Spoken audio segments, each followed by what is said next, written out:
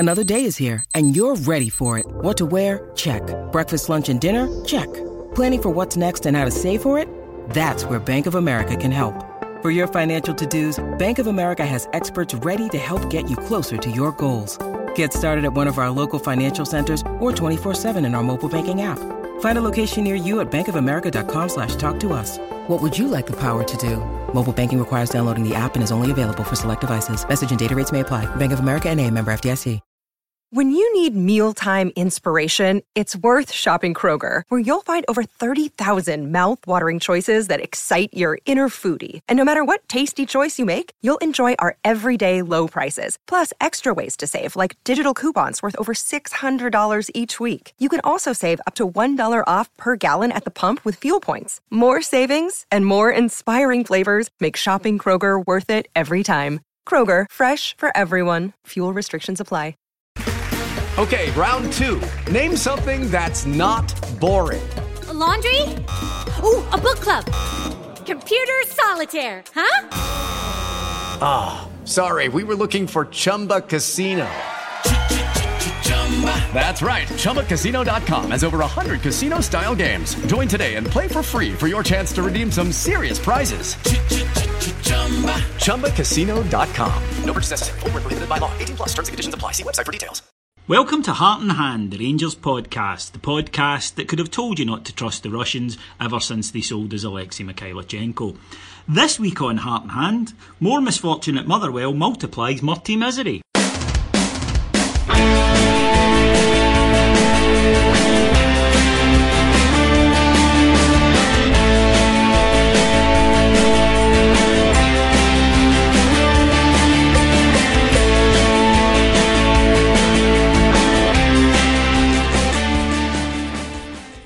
Today's show is brought to you by Maitland & Co. Solicitors and Notaries. Now, of course, we hope that you never need to avail yourselves of legal services, but unfortunately life isn't like that. And Maitland & Co.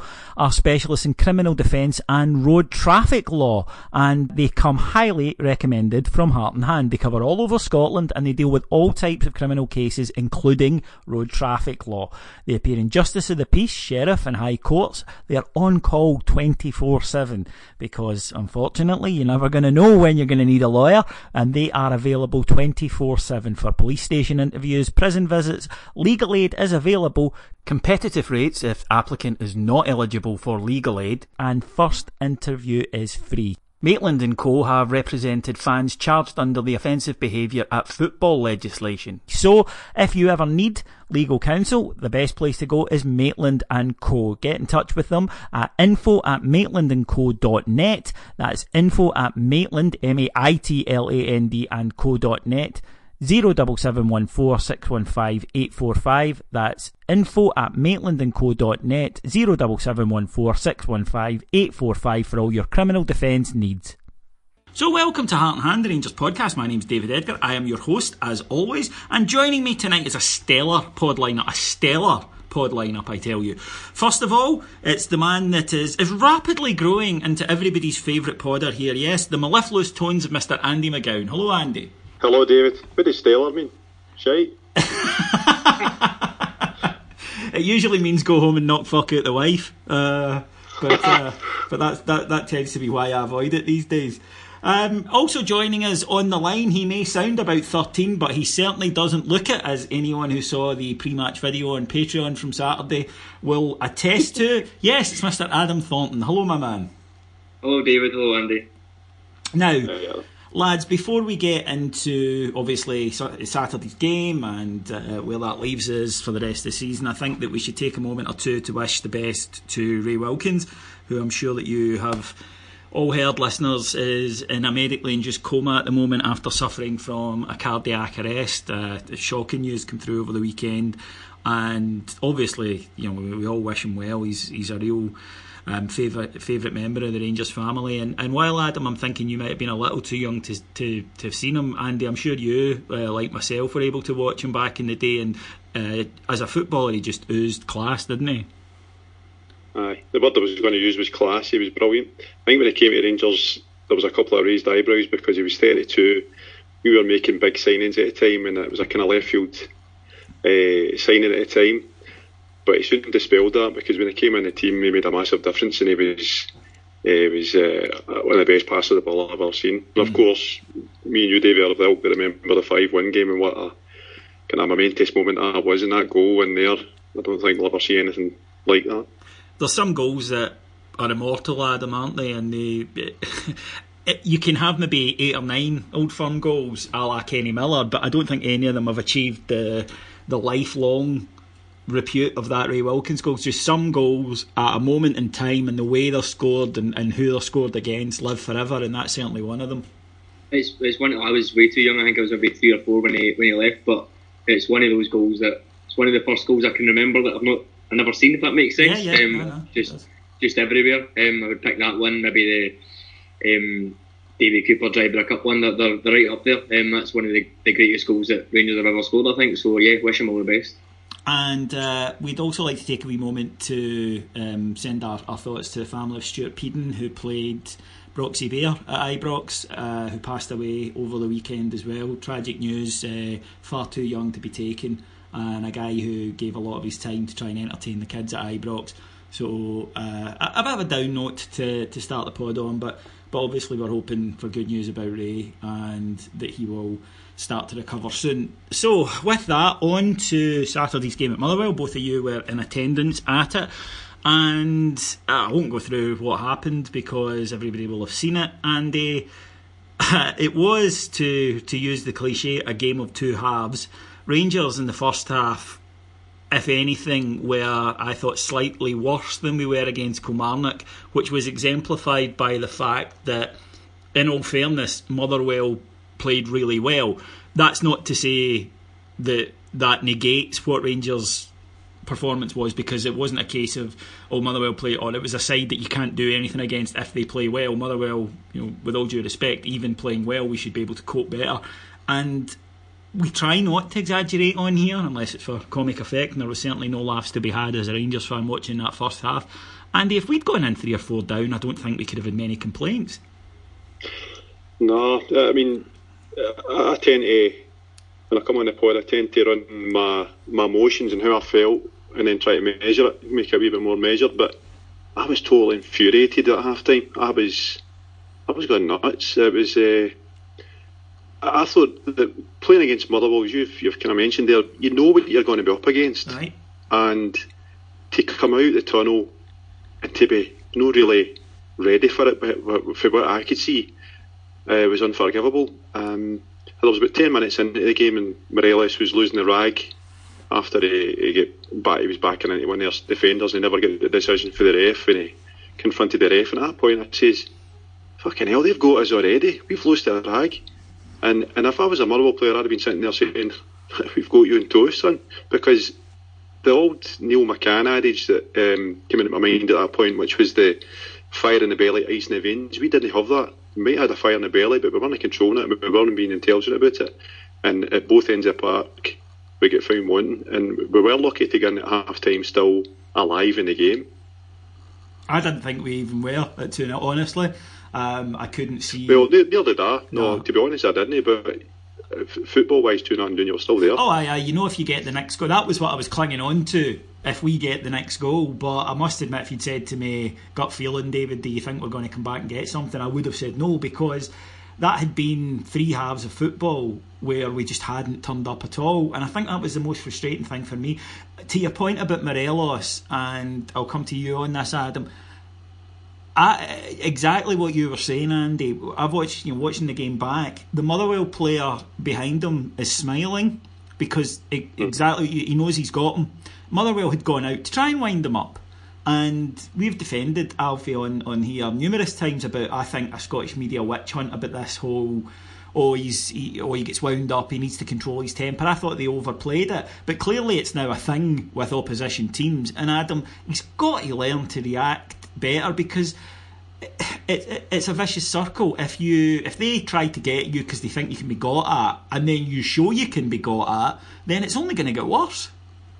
I did feel for him a little bit, to be honest. I think it was 2 clear free kicks for us. I think it was, and he's obviously reacted fair enough. You can't get away with that, and it's a booking. But you're right. It seemed like it was a premeditated thing. To be fair to him, I don't think he really let it bother him in the rest of the game, although it maybe just stunted him a little bit. I noticed a couple of times where he was considering sneaking in and taking the ball, and it might have risked there being a free kick if he was a second late, and he kind of pulled out a little bit, so it does blunt him a little bit.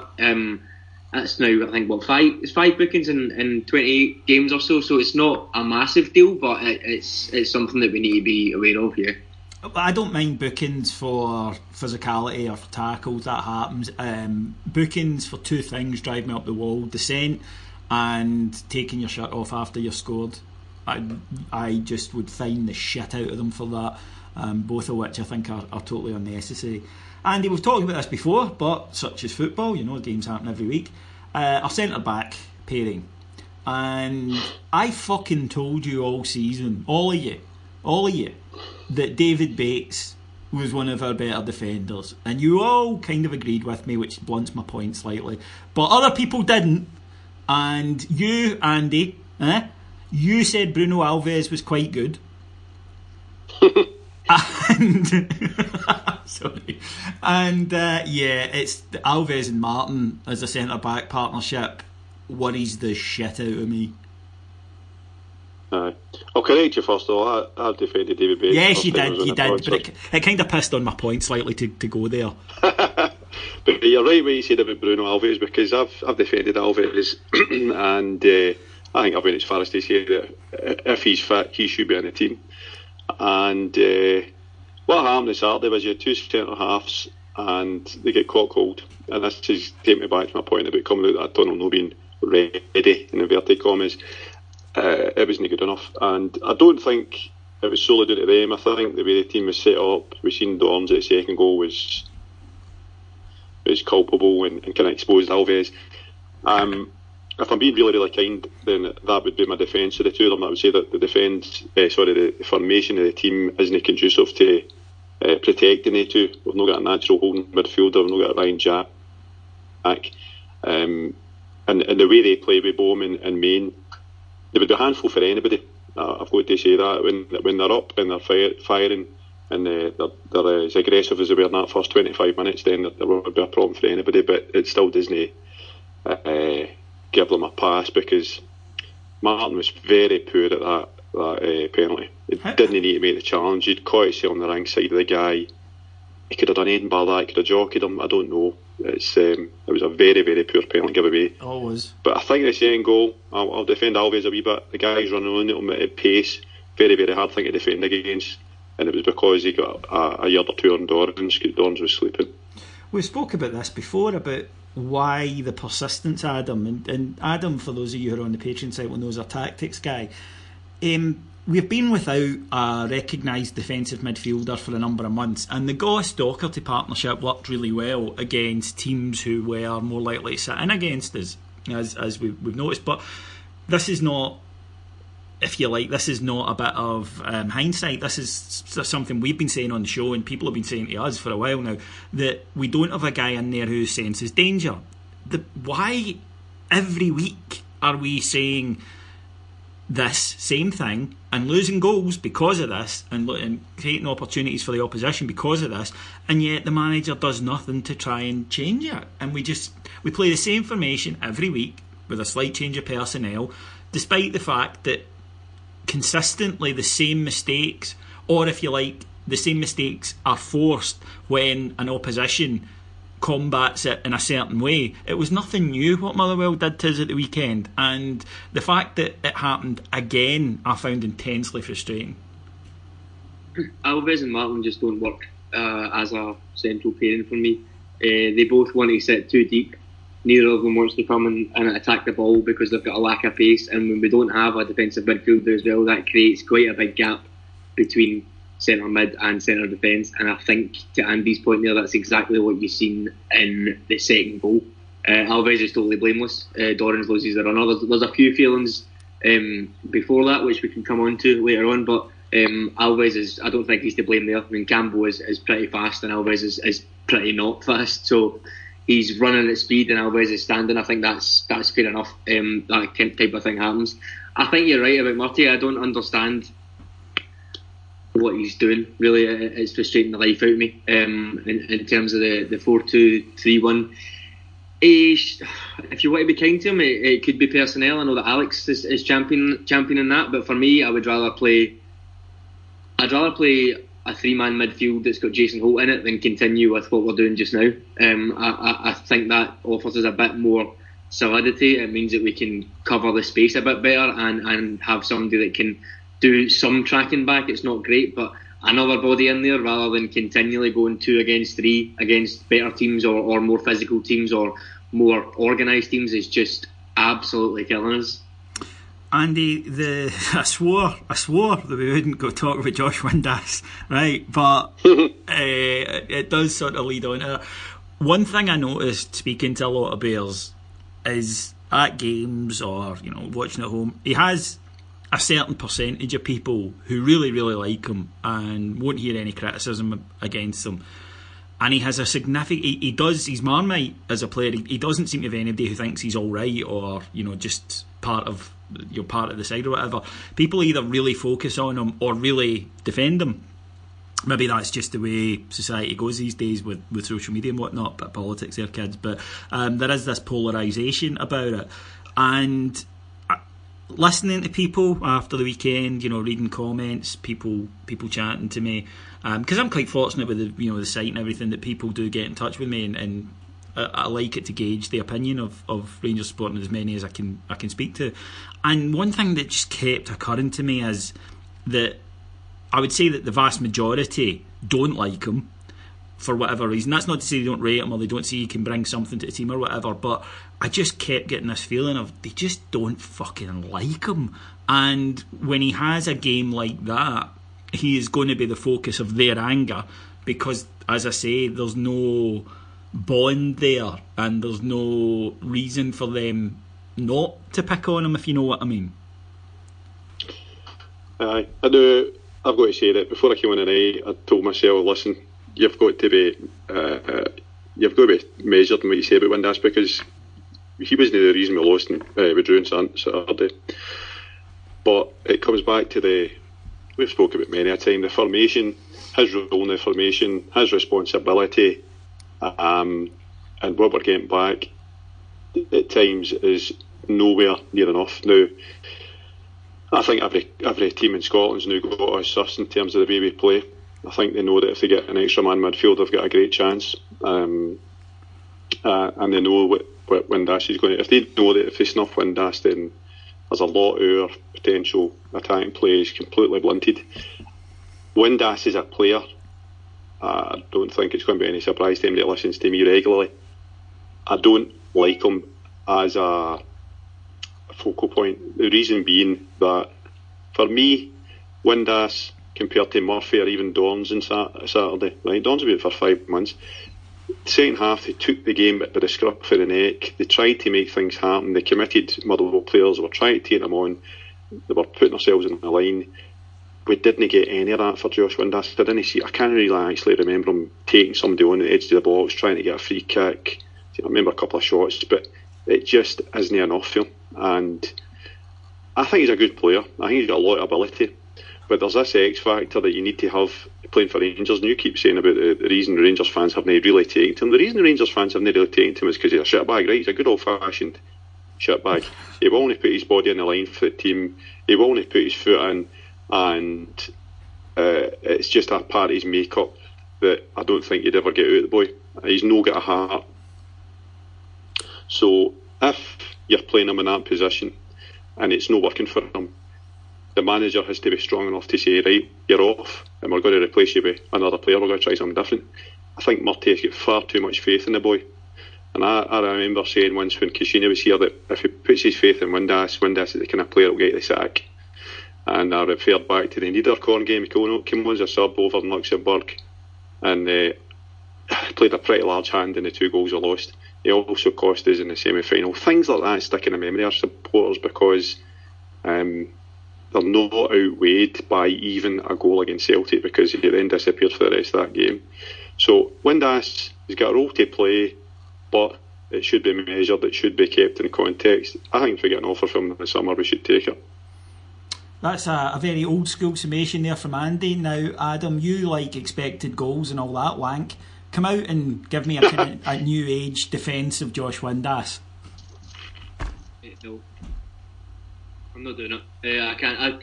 I can't defend him. I fall on the he's a luxury that we can't afford just now. I think, Andy, your point there about he wasn't to blame for the game on Saturday, that's true in the purest sense of he didn't give away any goals and he didn't miss any big chances, etc. However, he is a symptom of it. I think the formation that we played right now is, to my mind, solely because of Josh Windass.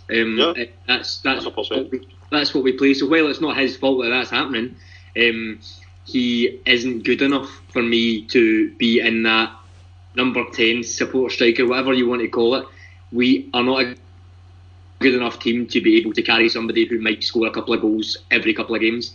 It's just not working. If you think of it in pure numbers sense, we're trying to fit in one player to the detriment of the two centre mids that we've got and the two centre halves that we've got. So we're losing something from 4 positions to maybe gain something in 1 position. So in terms of the law of averages, it's not working out for me. And I would also say on Saturday as well, it's maybe a little bit harsh. However, the second goal for Motherwell, if you look at it, Martin clears the ball initially, and there's a bit of a loose ball in the central midfield, which Windass and McHugh are challenging is probably kind. McHugh just powers over Windass and just takes the ball and gets it back, and that's where the move comes from. Windass does not make any attempt to win that ball. If that's Docherty in there or somebody a little bit further forward that's making that challenge, they might put a bit more into it. Even fucking Halliday, as much as it might not be a good idea, if he's in that situation, he maybe tries a bit more and stops that before it gets far. Now, he's not to blame because there's a couple of other issues in the goal. Martin, Tav, Dorrans are all culpable. He's not to blame, but if he stops at its source, who knows? So for me, he is a luxury. I don't think he should be playing. David, you remember for the WhatsApp group, as soon as our second goal went in, Motherwell had a bit of a chance, and then they made a change and they brought on Stephen Henry for Freer and went a bit more defensive. And at that point, I was like, just get him off, get McCrory on, sort out the midfield, and get Dorrans and Docherty a bit further forward and try and get more offensive pressure, because he's not doing anything, and it kind of transpired that he did nothing for the rest of the game. And I feel like that is not his fault per se. It's to do with Murty, and he's maybe, as Andy said, he's over reliance on him, or his belief that he's eventually going to get it right. But it's starting to be to the detriment of the wider team.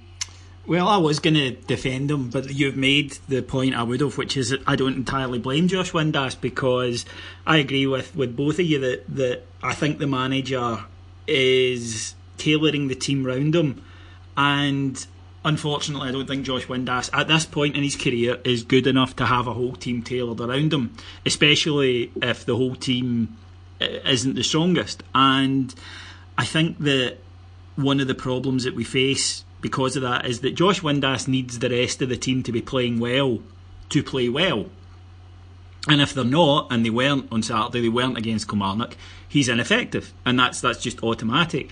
So I kind of feel for him a little bit with regards to that, because I think he could turn around and say, well, if the guys behind me are having a bad game, there's not much I can do to affect it.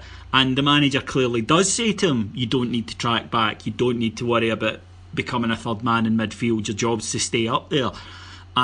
So I would kind of defend him from that, even though I would agree with you that I think we need to be looking at him as a certain game player rather than every game player and every game tailored round him player. One of the things I think we should, though, give a bit of credit for is that at 2-0 down, I thought we're probably dead and buried here.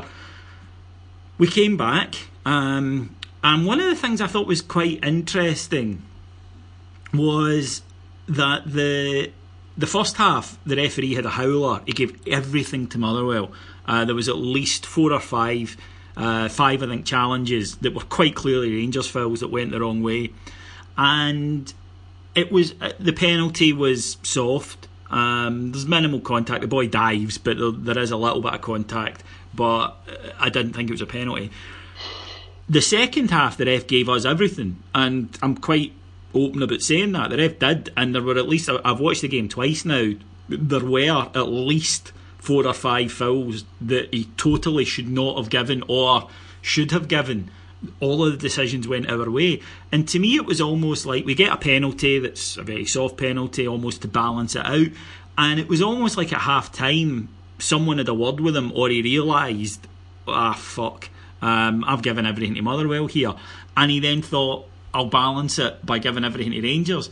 And I don't think that's good enough. I just want referees to referee the game rather than to have this constant mental fight and battle with themselves about, well, if I give that, will people say I gave everything to Rangers? Well, I better give that to them.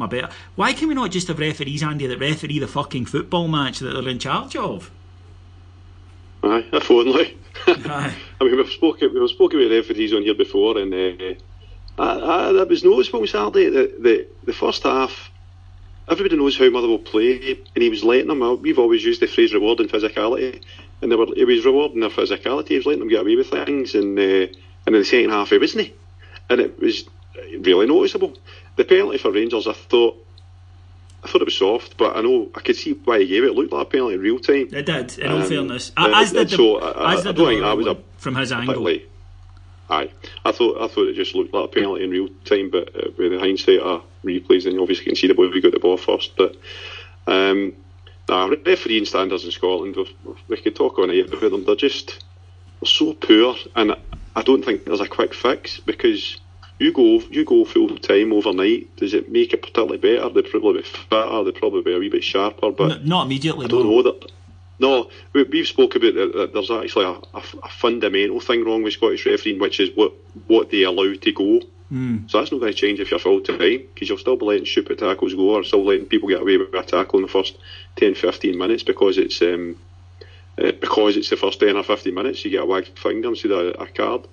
So but we'll take the break, because that penalty that we got and it was just at the right time. I think if Motherwell had weathered the first 20 minutes of that second half, we'd probably just petered out a wee bit. Probably about it. Referee standards. We kind of petered out after it. I thought that Jamie Murphy then gets a terrific goal, just because he keeps the ball just so intelligently rather than just firing the shot at the first defender. And he waits until the gap opens up, and then at the exact moment where he's got the space and the time, he then has the technical ability to put it in there. He's such a good player, Adam, Jamie Murphy. I've really warmed him. And do you know that there was a guy who is a podder? And I think that he said, I think Scott is his name. I think he said after, how many games was it? I think it was 3 that Jamie Murphy was pish, remember? 2.5, I think it was. 2.5. He's an ex-podder now anyway, is he not? He pops up sometimes on the Patreon site, but still for some reason he wants to stay retired from on here. I think he feels it's kind of like a wrestling retirement, I think he wants to come back for one big match soon. But listeners, if you're missing him, then at Scott Harthand on Twitter, get him tell that he needs to get his balls back from his wife's purse and come back on the pod and make jokes about ice docking. But Murphy is doing well for us, and I totally agree with Andy's point, Adam. Him and Dorrans, although they weren't playing as well as we've seen, or as well as they can, they're the type of guys that can go, maybe it's maturity, I don't know, maybe it's experience, but they go, do you know what, I'm not playing well, so I'm going to just get back to basics, I'm going to force something to happen. And more often than not, they kind of then raise their performance up to even decent and sometimes better, because they have that ability to realise, I'm not in great form today, but with hard work I'll dig it out and I'll produce something. I thought that's what Jamie Murphy and Graham Dorrans did. I thought Andy was spot on there.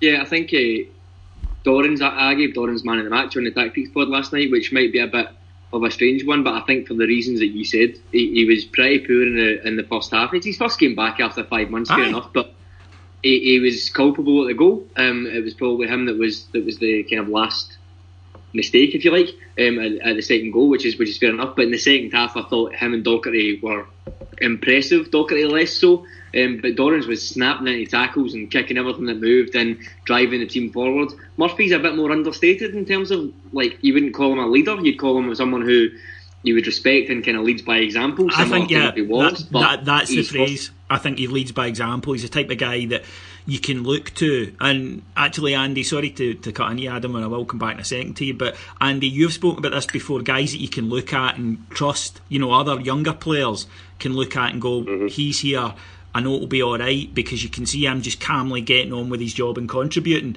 I love that about him. Well, we use a word, we keep saying about leaders and everything else. I tend to think of players like that as problem solvers.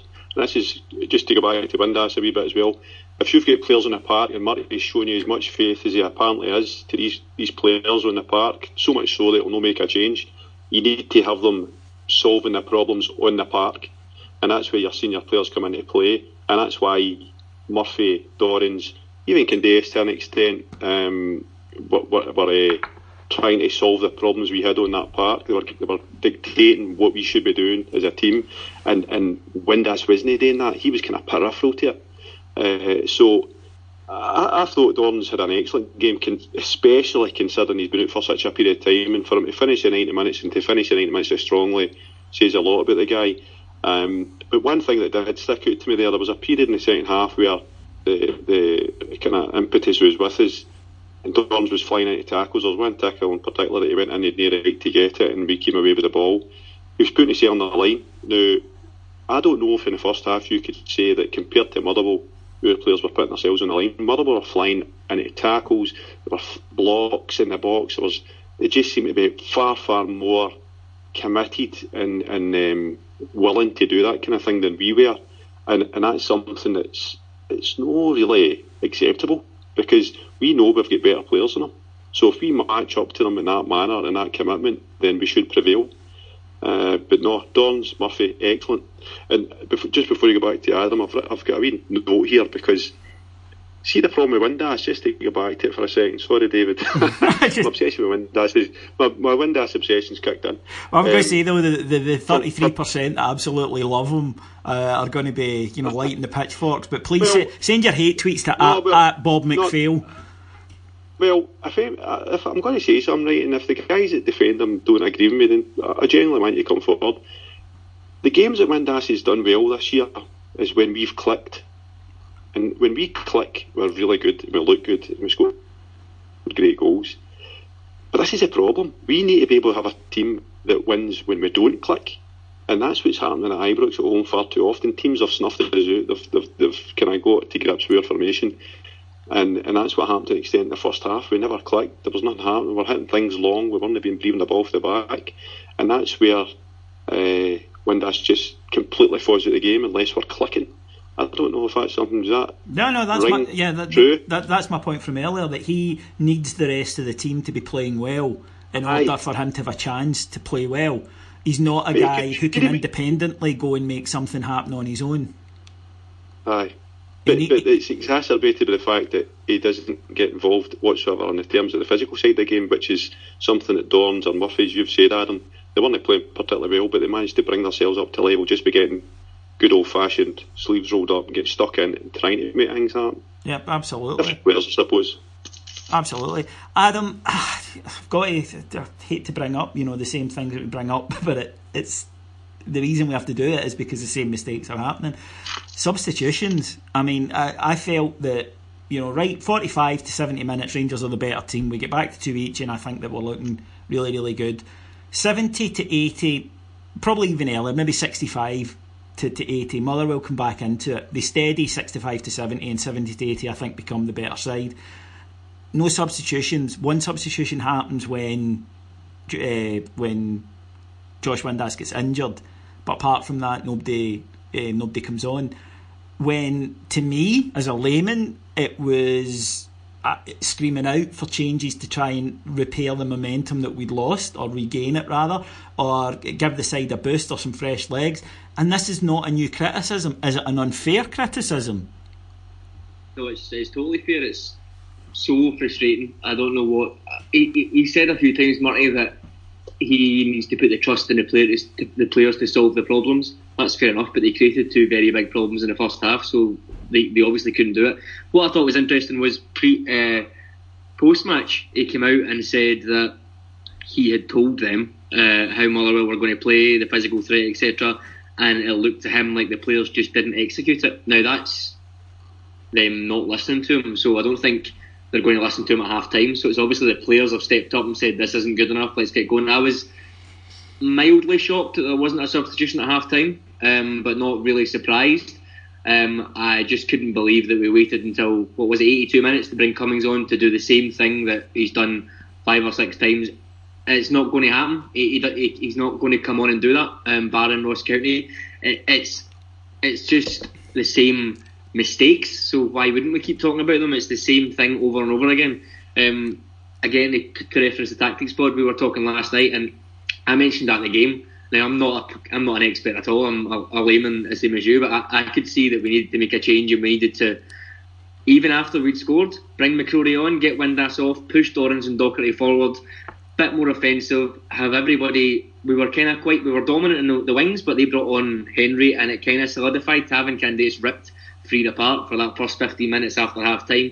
Henry came on, a bit more defensive, and it kind of stemmed the flow, and that's when we moved over to Murphy's side. I just felt, get McCrory on, get a bit more of a solid base, put more players forward with that base there, and see what happens. The other option would have been get Goss on, and we were getting a bit of space in the middle, get Goss to start pinging balls. I know he's not been great, but get him to start doing those vertical balls and getting in behind they were playing a 3 at the back, so get them in behind, get them turning, get Candace and Murphy on them. And instead we got back to 2 each, and Motherwell made a change, and for the 15th game in a row a change was made, and Murphy didn't react and just kept plugging away doing the same thing. And I think I said, I'm not blowing my own trumpet, but I'm pretty sure I said to you guys in the group about 70 minutes, we're not going to score here. I can see it's not going to happen. It's just totally died.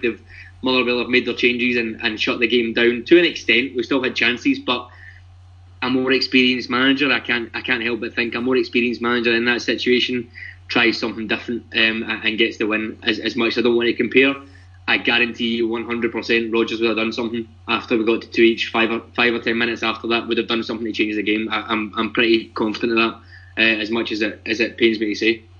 Andy, it does seem to be a strange kind of conservatism that runs through Graham Murray with small c, that he does seem a bit gun shy. It's almost like he thinks he's rolled a 3 and he'll stick with it because he could roll a 6 but he could roll a 1, and it's almost like he doesn't have that ability to say, okay, it'll be a change, it'll be a gamble, but look at what I can get. It's almost like a fear of losing what he has, and I'm not sure at a club like Rangers, where the demand is always to go and win it rather than to accept a draw, that is necessarily the right attitude.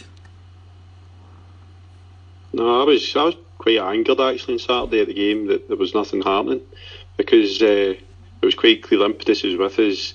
I think it was about 25 minutes left when he scored a second one there. Was there 25 No, left? there was 40 minutes. It was 53rd minute. Aye. Was it? So there's plenty of time there, and for the next 10-15 minutes we did play particularly well, and it looked as if we were going to win the game if we kept going, but then it just kind of hit a wall at one point. And you're right, Adam, Motherwell, Robinson seen what was happening, and he brought in Big Hendry, who is a big, tall, built, left-sided defender, and it kind of nullified what we were doing down the right-hand side.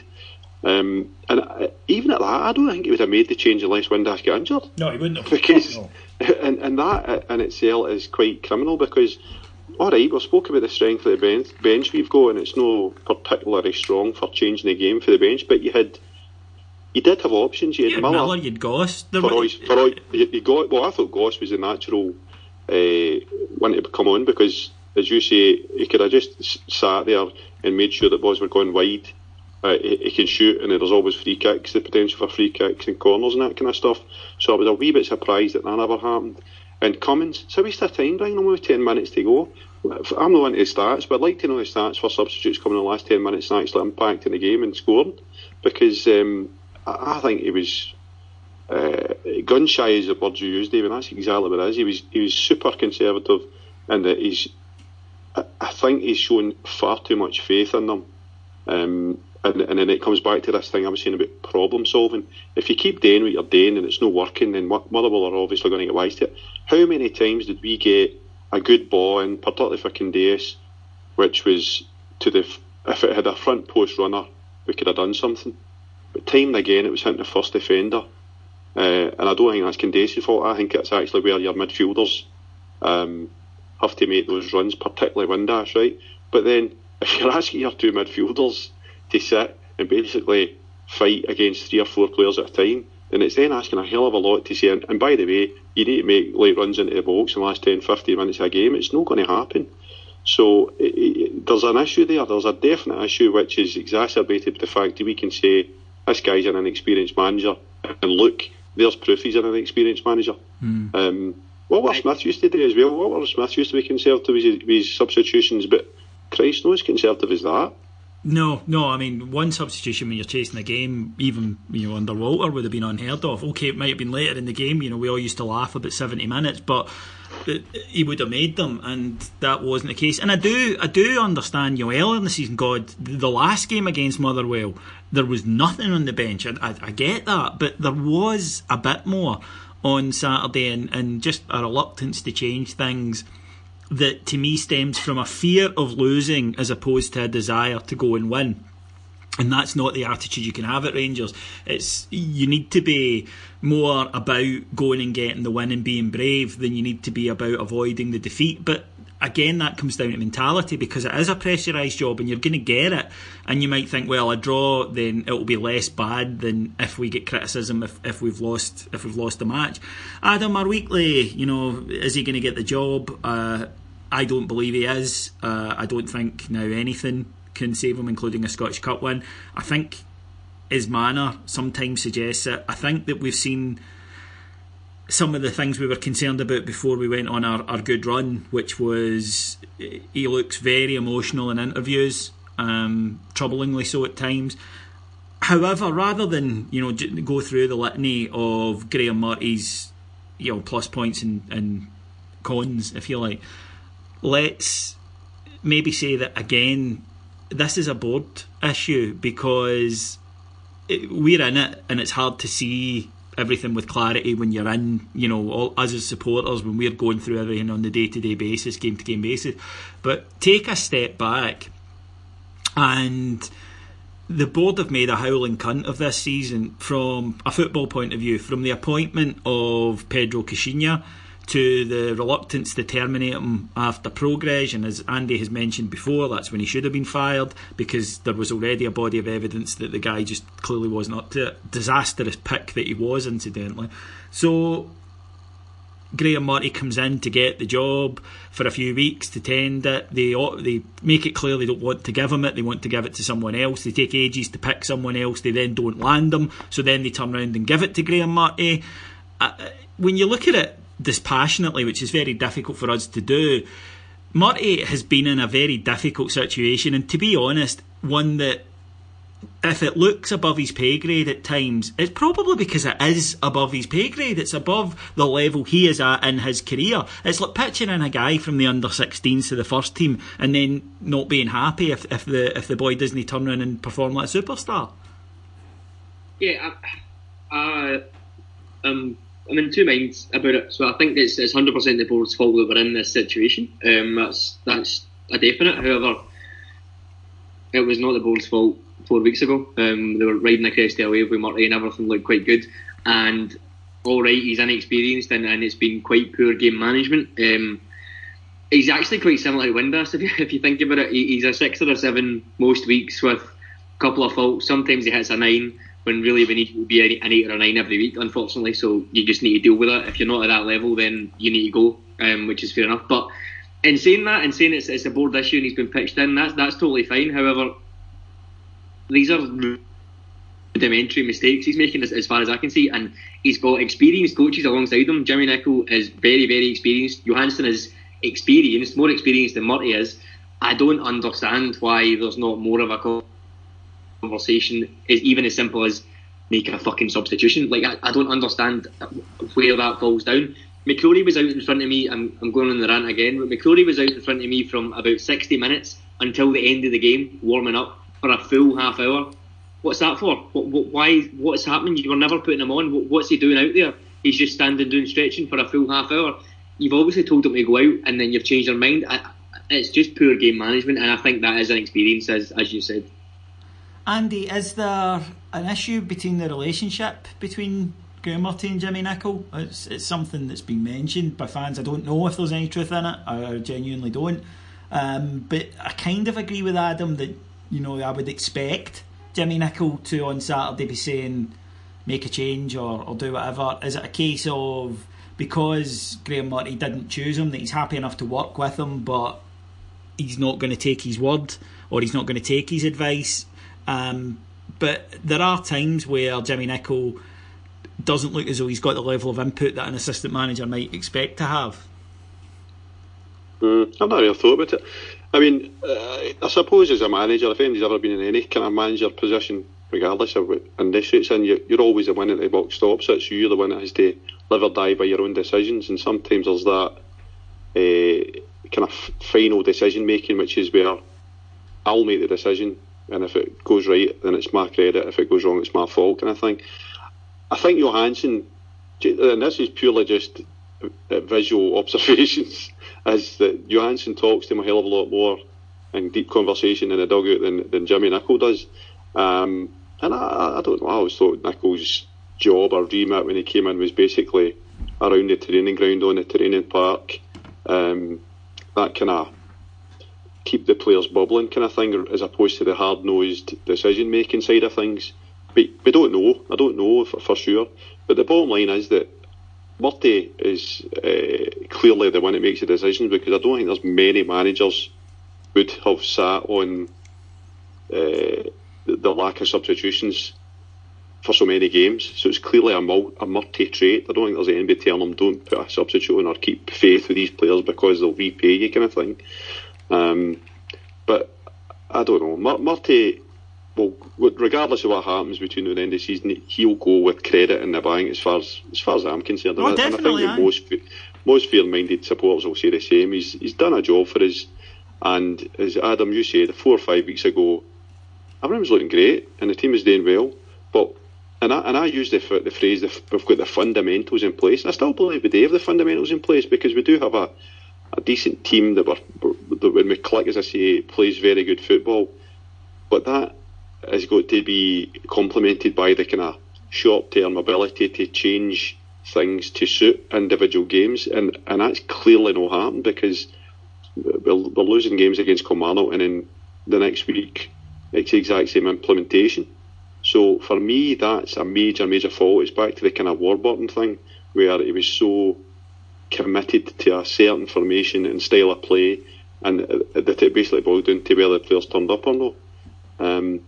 I don't know where we go from here, and that is me saying exactly what I said back in October, November, when we were talking about Caixinha. I don't know where we go for it, because there's no outstanding candidate, and I think what we saw before was the board having more of a say than the director of football.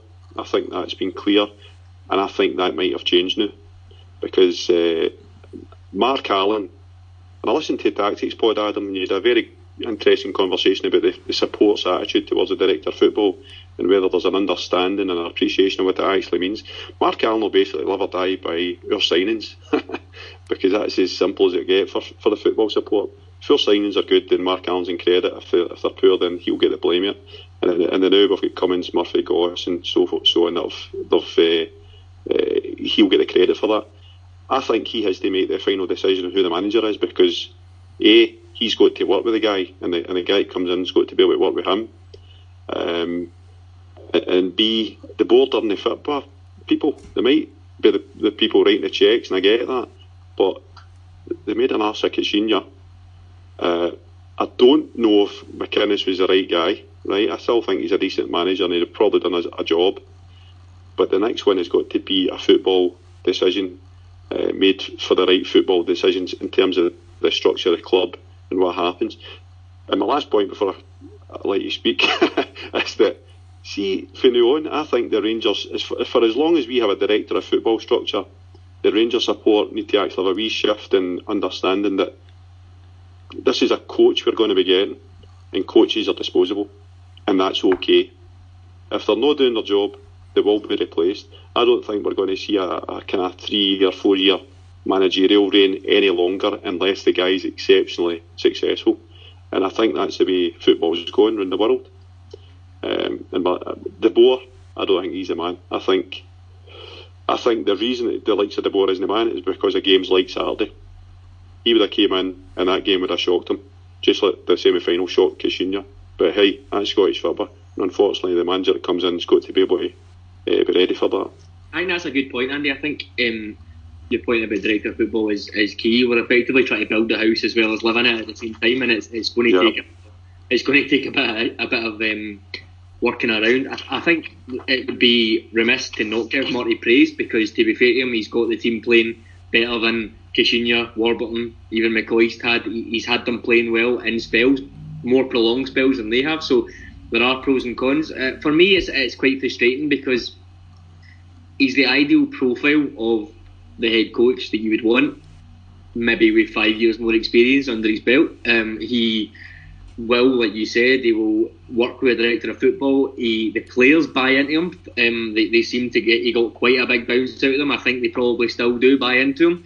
It's just the minute details that come from experience, such as game management and knowing, you've been over the course a few times, and knowing what to do in certain situations that he doesn't quite have just now.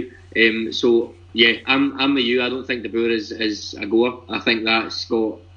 It's difficult to tell because he's on a downward trend just now because of the last 2 seasons. However, is it his fault? Is it going into Inter as a basket case, going into Crystal Palace as a basket case? Is it his fault, or is it? It's similar to when Rodgers left Liverpool. Is it just circumstances, and he's still a really good coach who won 4 in a row at Ajax, and we could have a chance to get someone in that we wouldn't normally get, and he performs really well? Or is he just simply not able to adapt outside of 4-3-3 Ajax with all those tactical coaches and people round about him that helped him out? I don't know. I don't envy the board or director of football picking this one, because I have not seen a candidate anywhere mentioned that to me I think, yes, he will tick all the boxes in terms of what we need from structure-wise, director of football, etc., a tactician, a motivator, the fans are going to be happy with. I've not seen one that ticks all the boxes yet, so I don't envy the decision-making. Well, if you're talking about a guy on a downward trend who's available, Alan Pardew gets sacked today. Now, from a football point of view, it would be a fucking disastrous signing, but from a Bants sign, oh, come on. Can you imagine this guy in Glasgow? Seriously, can you imagine? I mean, his first day on the job, he's banging one of the secretaries over the table. He zips up, walks out and goes, "Make me a cup of tea, you slag." Sits down and does his interview. I mean, game number 3, he nuts Brendan Rodgers, and when asked about it by the SFA, says he was mugging me off. I mean, there's so much Bants potential here, Adam. Oh, it would be unreal. Every press conference would be 5 a.m. Monday morning, Aliyah Casino. It would be it would be interesting to say the least, but oh, he's a fucking disaster from a football point of view. But Andy, come on, think about it. You know, like we have a draw against Motherwell and we're playing on the Wednesday, and he takes the team off to fucking Marbella for a day and a half on the piss, and they're all sitting at Glasgow Airport taking pictures of their Stella. He's got an ego that's totally unjustified. Yes, he does. It's monstrous. I remember listening to a podcast with him getting interviewed, and you thought you were getting interviewed. You'd think it was fucking Henry Kissinger or somebody was getting interviewed. It was fucking unbelievable. Well, this is what I did, and this is... And to be fair, he's been a lot with very little. I've got to say, you don't just get lucky to become a Premiership manager and earn the kind of wages he's earned. So he's obviously done something, but... I don't think it'd be a good fit. Oh, I can imagine, you know, day one there's a female linesman or linesperson, and he just walks up and goes, "Fucking milk 2 sugars, love," slaps her on the arse and walks back to the dugout. It would, honestly, that's what we need to do. Hire a guy who thinks he's a villain from Life on Mars. That's kind of the way we go. If we can't get a proper manager, fuck it, get Pardiola in, and we'll just do the Banshees Redux, but this time in 3D. I'm joking before anybody starts and say, "Fucking Alan Pardew." I know, right? I'm kidding. But anyway, Andy, I'm glad you're on, because on Friday Dave King stunned the world of Celtic bloggers by making the court-ordered bid for the rest of the shares after he'd been found to be acting in concert with the Three Bears when it came to buying shares in Rangers, and he was ordered to make, if you go through the 30% or holding of any company, you need to make a formal offer for the rest of them. What does this mean for Rangers, if anything? I don't think, I honestly, now this is just my opinion, because I know that when we start talking about Dave King, there's various opinions and viewpoints. I honestly don't think this has got much to do with Rangers, and that sounds stupid, doesn't it? I think it's got a lot to do with the legacy of a couple of shit stirrers, for lack of a better word, and this is our last kick at King. And unfortunately he's got to comply, right? So this is where he's had to kind of show that he's got the funds to do it, and he's got to make the offer. I don't think there'll be many take up the offer. There will be some. There's probably always somebody that'll cast their chips in, especially if they got them at a lower price originally. We should explain that the shares are currently trading for more than he would have to bid, because he has to make a bid at the price at the time. So people would be underselling their shares if they decide to take up the offer. Mm-hmm. So I think it's just another barrier that's had to be overcome. It's a wee bit unfortunate, because it'll cost King personally, just simply for setting up the mechanism for offering. He's left it late. It kind of tied in with the interim accounts, which were, I would describe as sparse, right? I was pretty gushing in the annual accounts and how transparent and kind of fulsome they were. The interim accounts, which don't need to be so much, were very, very sparse. So I think what to take away from it is that, see all this nonsense about Dave King being skint, and the usual bloggers and everybody else saying this, that and the next thing. You can say what you want about Dave King, right? And you can have any opinion you want about Dave King, but the guy has gone a few rounds with a government tax department, and that is a stressful thing to do for anybody, right? Anybody who's been through it will know that. I don't think he's a guy that gets overly concerned about things, because he has means, and well, they might not be as transparent as everybody would want them to be. There's a £13 million dividend for a family trust, or a company trust, I should say. That's the way high net worth people operate. It's not a case that they've got 50 million sitting in the bank in cash. Yeah, exactly. They're always in structures. They're always as efficient as possible. They might be opaque. That is just the way things are, and there'll not be a multi-millionaire or a billionaire anywhere that doesn't operate that way. So I think it put to bed a couple of things about Dave King's personal wealth. I think that's true. The only other thing I would bring up is, and it's flew under the radar, I don't think anybody's mentioned it, it's the first time I've seen his daughter mentioned. She was mentioned as one of the directors of Laird Limited, or the company Laird. And it's just an interesting thing for me, because he's obviously spoken in the past about, in inverted commas, his family's inheritance.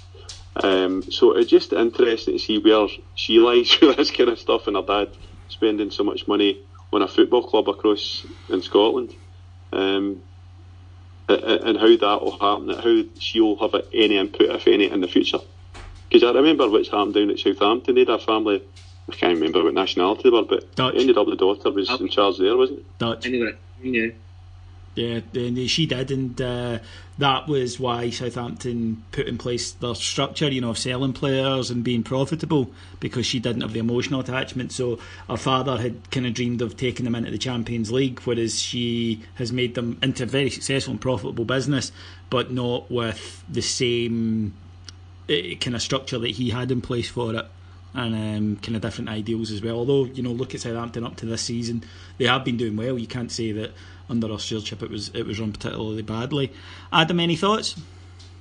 Andy, do you think anybody will take up the offer? Because although we're saying that it's, what did you say today, David, maybe 40% less than the market price, some of those shares will have been bought for a lot less than that. So do you think anybody would be thinking they're just going to make profit on what they've got, although it's not the best deal they're going to get? It's still a deal. Do you think anybody would pick this up? I do. I think if you're sitting there and you're looking at what King and the board are looking to do, I don't think they're looking to return value in the traditional sense for a company. What they're looking to do is return football and success. and then hopefully share price or a return would come that way. But I don't think Rangers are ever going to pay a dividend or anything like that. So you will get some shareholders, and I don't want to name them because I've got a couple of brothers in mind that I think will probably use it, that will just cash their chips in. So it will cost them some money on top of the kind of mechanisms and that kind of stuff. But I don't think it's, I think I said before, David, and you asked me about this in a previous pod, I don't think it's a material impact on Rangers as such. I don't think Dave King's sitting there with a budget of how much he wants to put forward into Rangers, and he's deducting this amount from it. I think he would have known going into this that there was always the possibility of the concert party thing being pursued, and it's came to fruition. So I think, well, he might not have been budgeting for it, it would have been there as a possibility for him. And it was interesting that we're now seeing clarity that there's, I think it's 17.7 million being put into the club from the various benefactors, for lack of a better word, that they're going to change it back into equity. King, at the start, when he first flew into Glasgow Airport and he spoke about 20-30 million and all these kind of figures, he was kind of loose with his lips with that, because he was putting figures in people's minds, and then people would use it as a stick to beat him with and say, well, where's the 20 million, where's the 30 million? Because people, our football supporters, obviously think that straight away as transfers and investment in the club and all that kind of stuff. But I always thought it as a slow burn, where you would have a club that's running at a loss for maybe 5, 6, 7 years potentially, and they would be shoring up a loss of £2 or £3 million every year here or there, depending on how things go in the park, and that's what's happening. So I think, personally, right, this is my opinion, I think the board have been very, very good for Rangers, and they've played it with a straight bat so far, and they've did what they said. The football side of things is a completely different thing to manage, because, as we all know, it can go any way, for good or bad. So you can't really say that this board, that it was never going to be a possibility, or things have went the way it's went so far in terms of managers and all that kind of stuff. But off the park, I think we're well on track. Everything's an upward trajectory. We've got other things to come in terms of merchandise and retail, sponsorship, and then other costs that we've got outstanding, as in repairing the fabric at Ibrox Stadium and actually trying to get it back up to where it should be. That's in the budget as well just now. That'll gradually ebb away, and that money then becomes freed up for the things we want it spent on, which is the team on the park. Absolutely. So always nice to get Andy on to go through the financials, because he knows a lot more about it than I do. So I always like to bring in experts. Maybe something there for Graham Murty to bear in mind, that you don't need to know everything, even if you're the head. You can always have experts who know a bit more than you in certain sectors. I think that's a good idea. Okay, folks, that'll do us for this week. Now, one announcement before we go anywhere. Actually, two announcements before we go anywhere. First of all, the Clint Hill night, the live show at the Loudon on the 8th of June. The tickets will go on sale for it on Friday night at 7 o'clock. Now, it will sell out, and the last show, which didn't feature any ex-Rangers players, just featured us, sold out in under 90 seconds. So if you want tickets, you're going to have to get them 7 o'clock Friday night. I'll post on Twitter, Facebook, etc. So don't say you weren't warned. Basically, it'll be a fabulous night. Clint Hill joining the panel for a night. You know that what we do, we don't give the ex-players any special treatment. We've got to go up there. It gets a bit raunchy. And Adam, Andy, you've got experience of doing one, and Adam didn't because he was too drunk the last time, if you recall. Adam was like a wee rubber man that night. I said to him, do you want to be on the panel? And he's like, I was like, no, in that case, I don't think we'll bother. David, I'm going to buy in here. See Clint Hill? My wife's got a thing for Clint Hill. Oh, I was quite shocked. I was quite shocked that last season she let it slip. And I mentioned it to her. I says, I think Cammy's get Clint Hill for a Loudon night. And she went, What? Oh, you're kidding me on. So she'll be listens quite religiously. She'll be in the blue room with him. Don't get a ticket, that's what I was going to say. No, I'm not going to deny your missus. Your miss a lovely lady. No, I wouldn't do that. That wouldn't be very Presbyterian of me. No, I'll take her through the back and say, "Aye, this is Clint, on you go," and just leave them to it. That Scouse accent, mate. You know, you're gonna have your work cut out that night. Handsome Andy, but you've never scored a goal at Parkhead. Yeah, fucking right. I'm just saying, you've never made a wee ball girl great, so I think... How'd you know? Well, hopefully not. Not in that manner, anyway. But, Clint Hill, 8th of June at the Loudon. It's going to be some night. It'll be absolutely amazing. Tickets on sale this Friday at 7 o'clock. If you want to support the podcast, you can do so in 2 ways. You can subscribe to our Patreon site. You get 3 shows per day, and they're in all manner of things. Adam has mentioned his tactics show. Andy actually took part in a show with Stephen Harrigan this week about the business of football. It was really interesting, where they broke down everything to do with the off-field mechanics of football, and not just Rangers. Cracking show. So there's tons of content on there. You don't have to listen to all of it, right? Same as you don't have to watch everything on Netflix. You can just pick or choose the series that you like, and we think you'll enjoy it. Most people who are on there seem to. But you can also buy a t-shirt, and the advertising slogan I've come up with for this is buy a fucking t-shirt. And you can do that by visiting heartandhand.co.uk. Right, nice and simple. heartandhand.co.uk. It's a really nice t-shirt. You buy it, I get the money, and I spend it.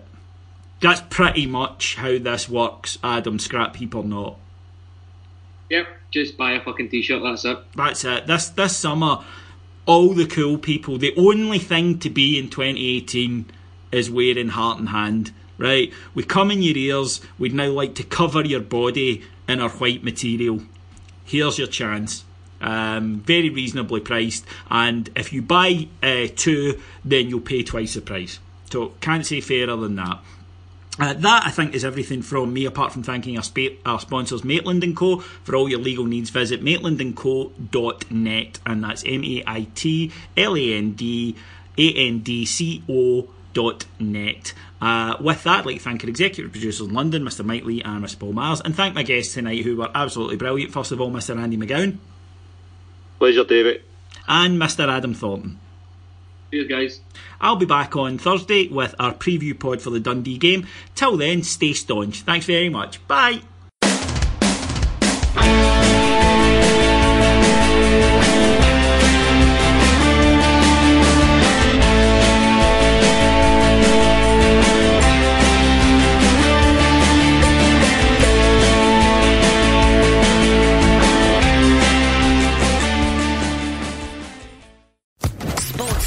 Podcast Network.